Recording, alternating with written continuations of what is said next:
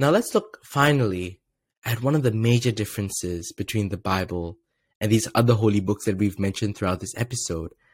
And that is the Bible has been filled with literally hundreds of prophecies. And many of these prophecies, have been fulfilled. All right?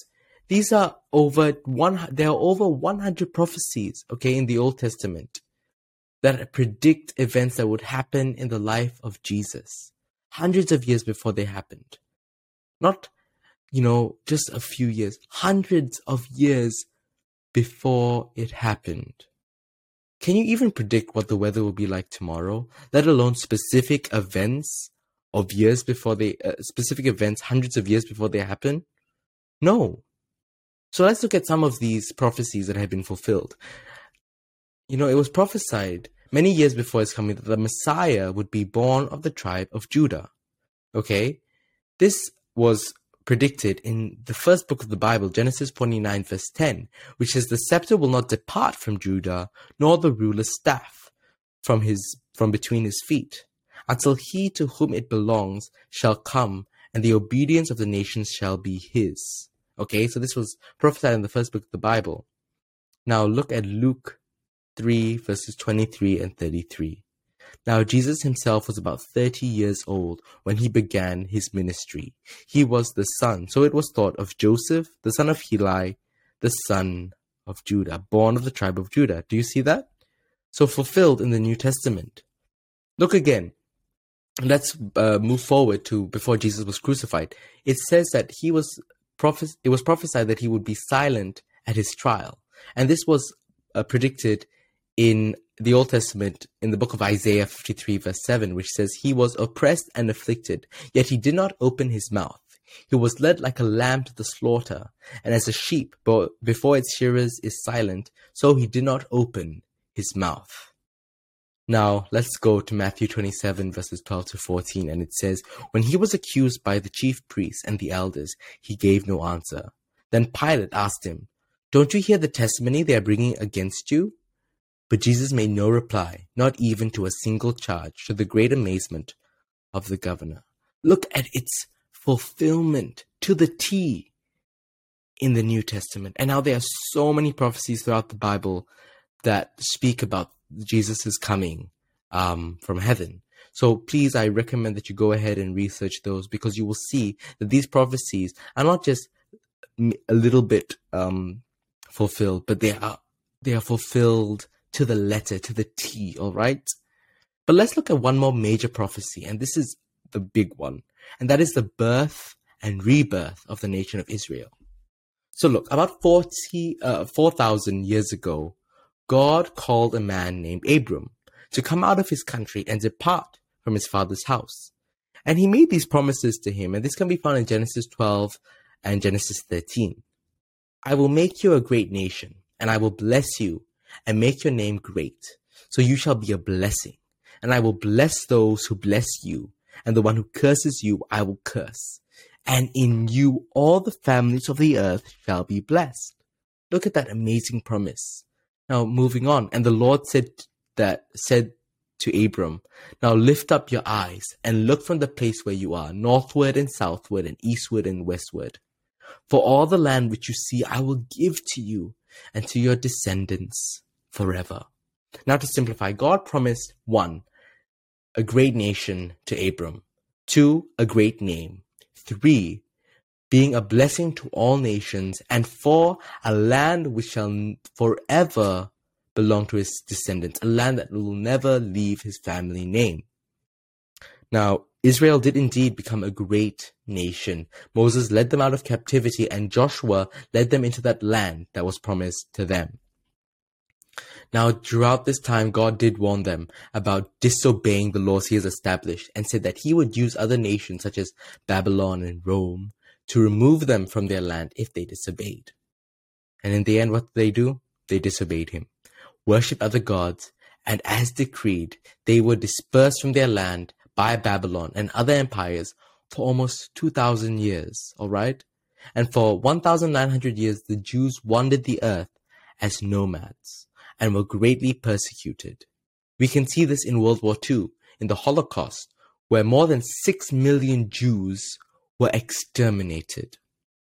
Yet, against all the odds, the people came back as one nation, and the state of Israel was reborn on May 14, 1948, during this time that we're living in, okay? The Jews began to return to the land that was promised with their culture, language, traditions, and religion intact. So, you've been spread out for 2,000 years. You've been dispersed for 2,000 years. Most nations that's happened to are absorbed into another culture or are utterly destroyed, and there's no trace of them anymore, and you'll probably see where they ended. But look at Israel. 2,000 years they have been dispersed, but yet they come back with their culture, language, traditions, and religion intact. And, they still have their identity. Now, name me one nation, all right, that has survived 2,000 years after being dispersed all over the world. I doubt you will find another one like Israel. And listen to this, they have not only survived, but all those nations that persecuted them, Moab, Ammon, Philistia, and many others, these nations have been destroyed or, like I said, absorbed into another culture. Now, the Jews, after all this time, still retained their identity as a people, even after that 2,000 years of dispersion. That's amazing, right? Look at that amazing prophecy and its amazing fulfillment. Let's take this statistic. I want to give you a statistic, okay? For example, because we want to look at this staggering probability of prophecies coming true, okay? So the chance that any man, okay, might have lived down to the present time and fulfilled all 8 prophecies, this is Jesus, is in 1 in 10 to the power of 17. And that would make, I didn't even know this number existed, that would be 1 in 100 quadrillion. That is 1 with 17 zeros behind it. That would literally be me 5 minutes saying 0, 0, 0, 0, 0. So to understand this staggering probability, let's say we take silver dollars, okay, and 10 to the power of 17 silver dollars, and lay them on the face of, say, Texas, okay, and they would cover the state 2 feet deep.